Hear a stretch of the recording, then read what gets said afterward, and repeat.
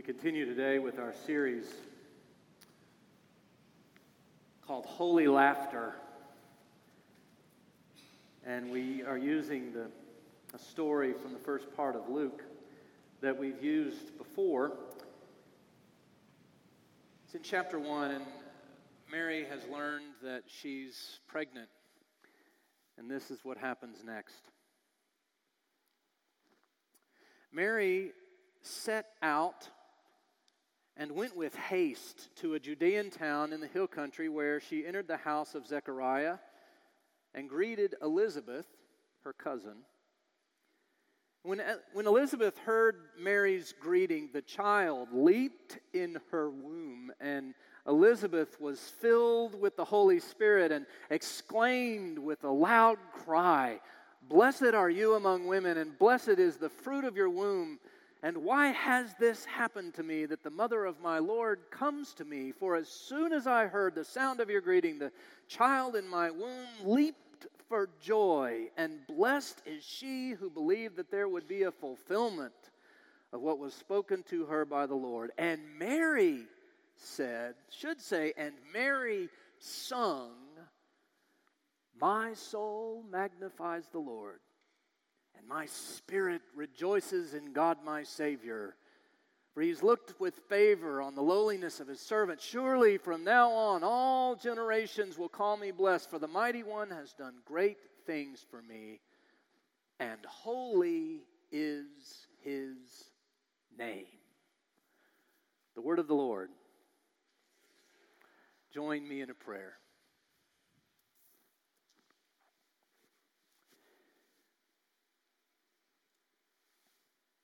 What a fun story. It's just filled with playfulness and wonder, laughter. Send your Holy Spirit, O God, to laugh with us, to lift us, and to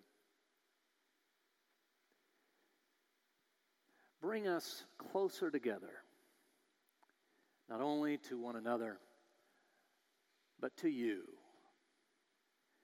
Speak to us in that way, we pray, O God. Amen. So my question for you is this: what does it take to get you to laugh? What does it take?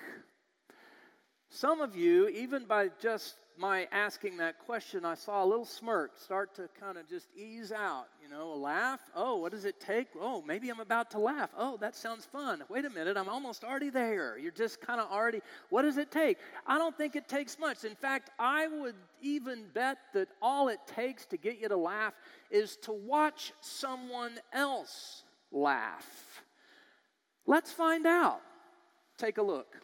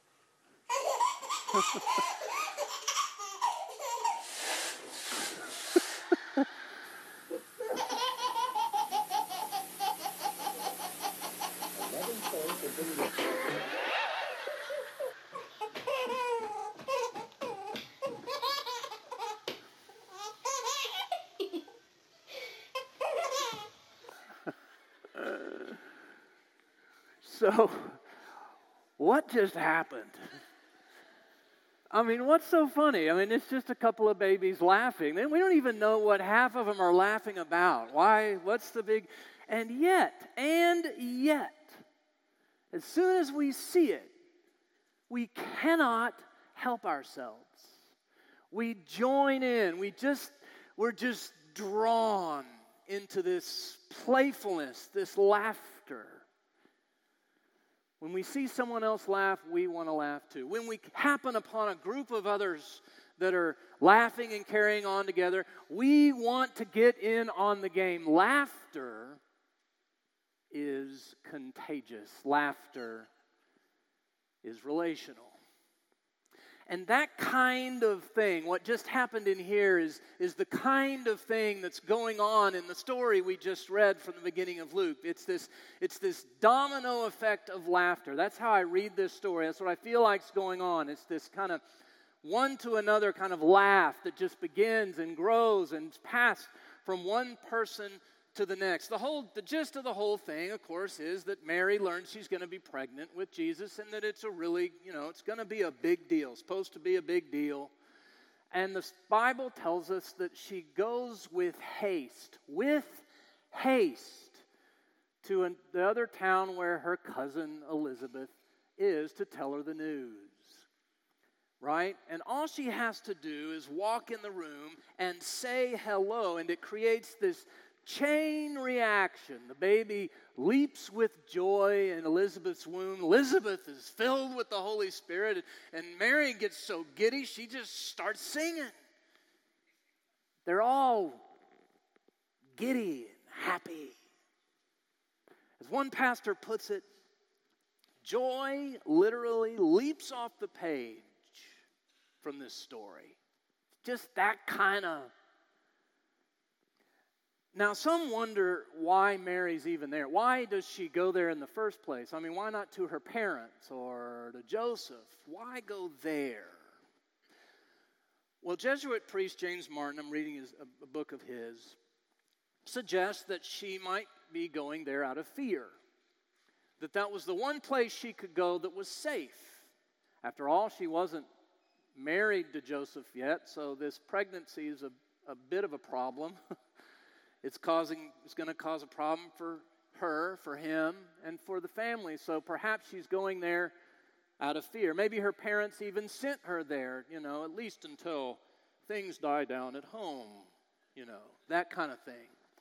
And maybe regardless of what got her there, what seems pretty clear is that she is likely there out of fear, that she's entering the house somewhat terrified. And yet, what's wonderful about this story is we see that fear and worry that's in her heart, it's magically substituted with joy and laughter. The kind of joy that gets her to sing one of the most beautiful songs written in all of Scripture. My soul magnifies the Lord, and I rejoice in God my Savior.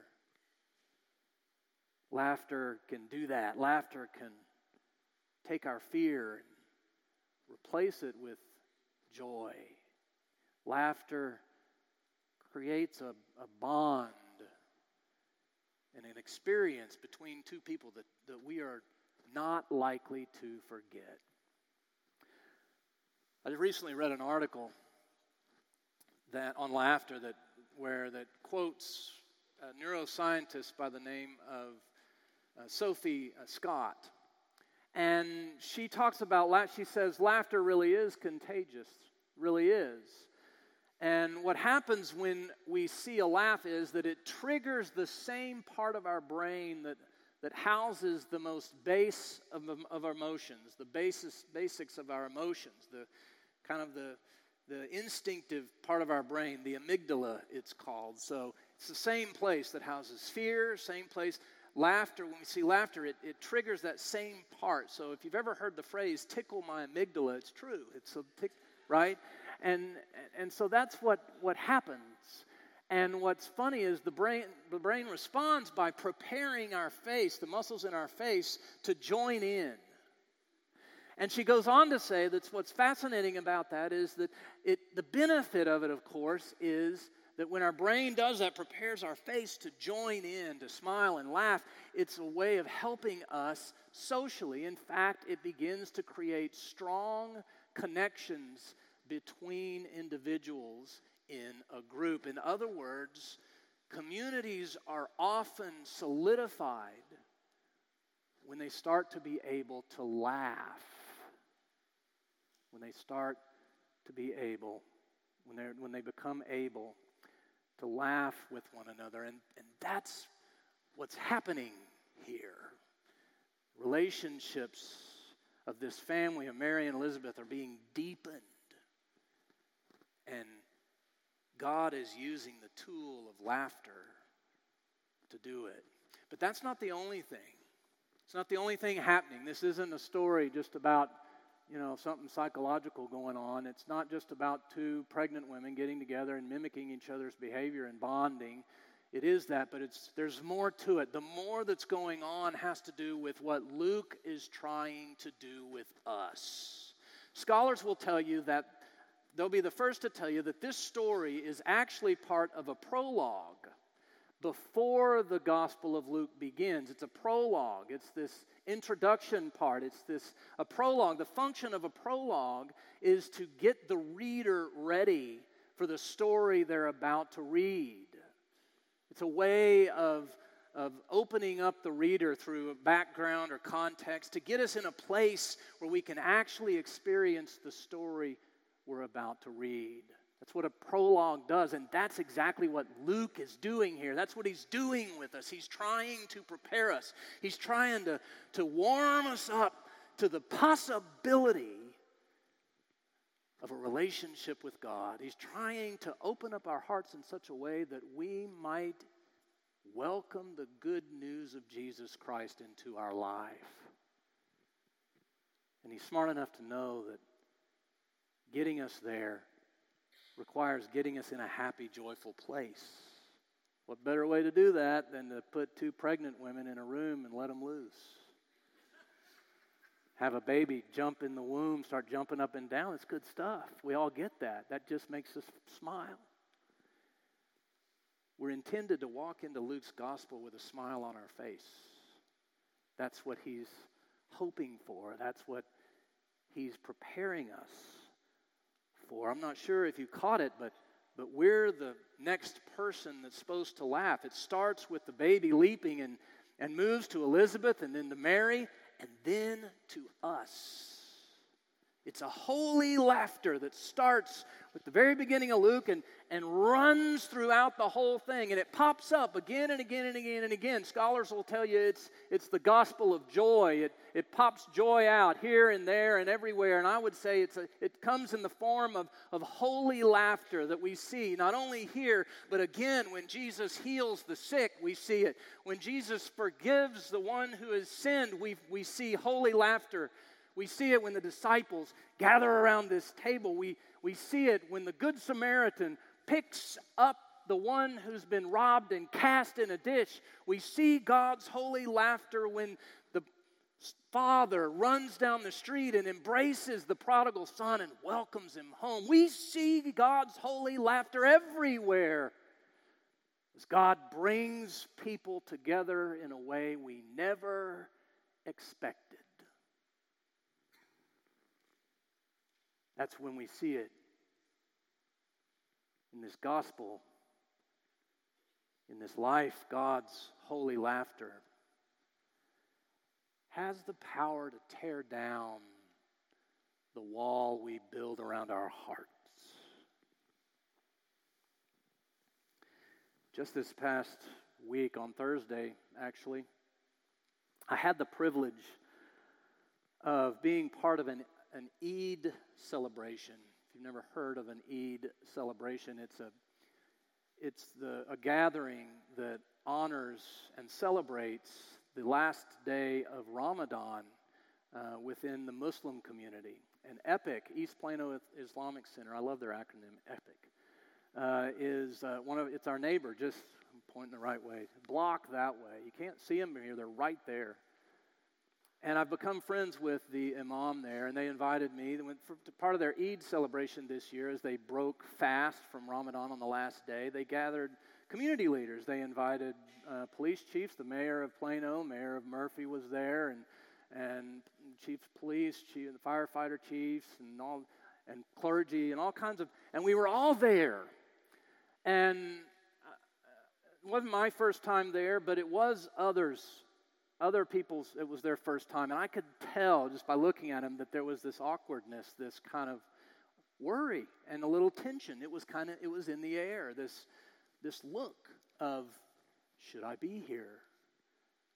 Are we going to be okay? Is it safe? What's going to happen? And it was in the air. And the first thing they did when they welcomed us was tell a joke. And it really wasn't even that funny. But we did what you just did. We laughed.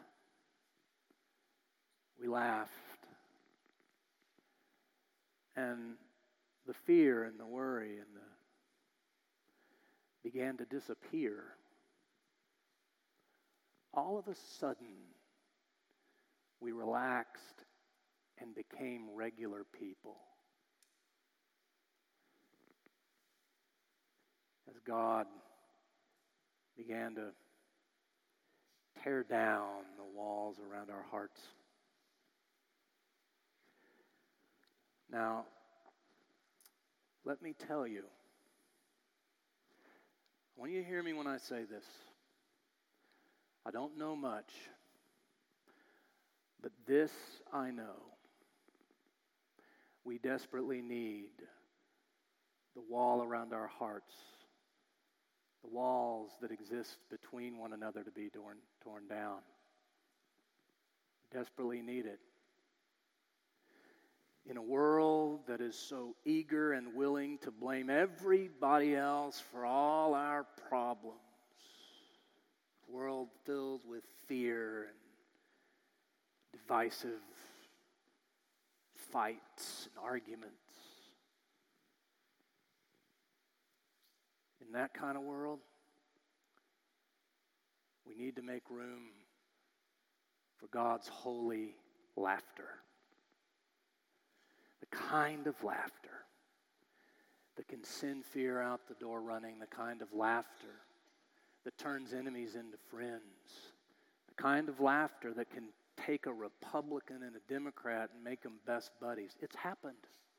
It's happened. The kind of laughter that starts with a baby leaping in a mother's womb and walks out into the world through an empty tomb. God's holy laugh. We need it. We really do.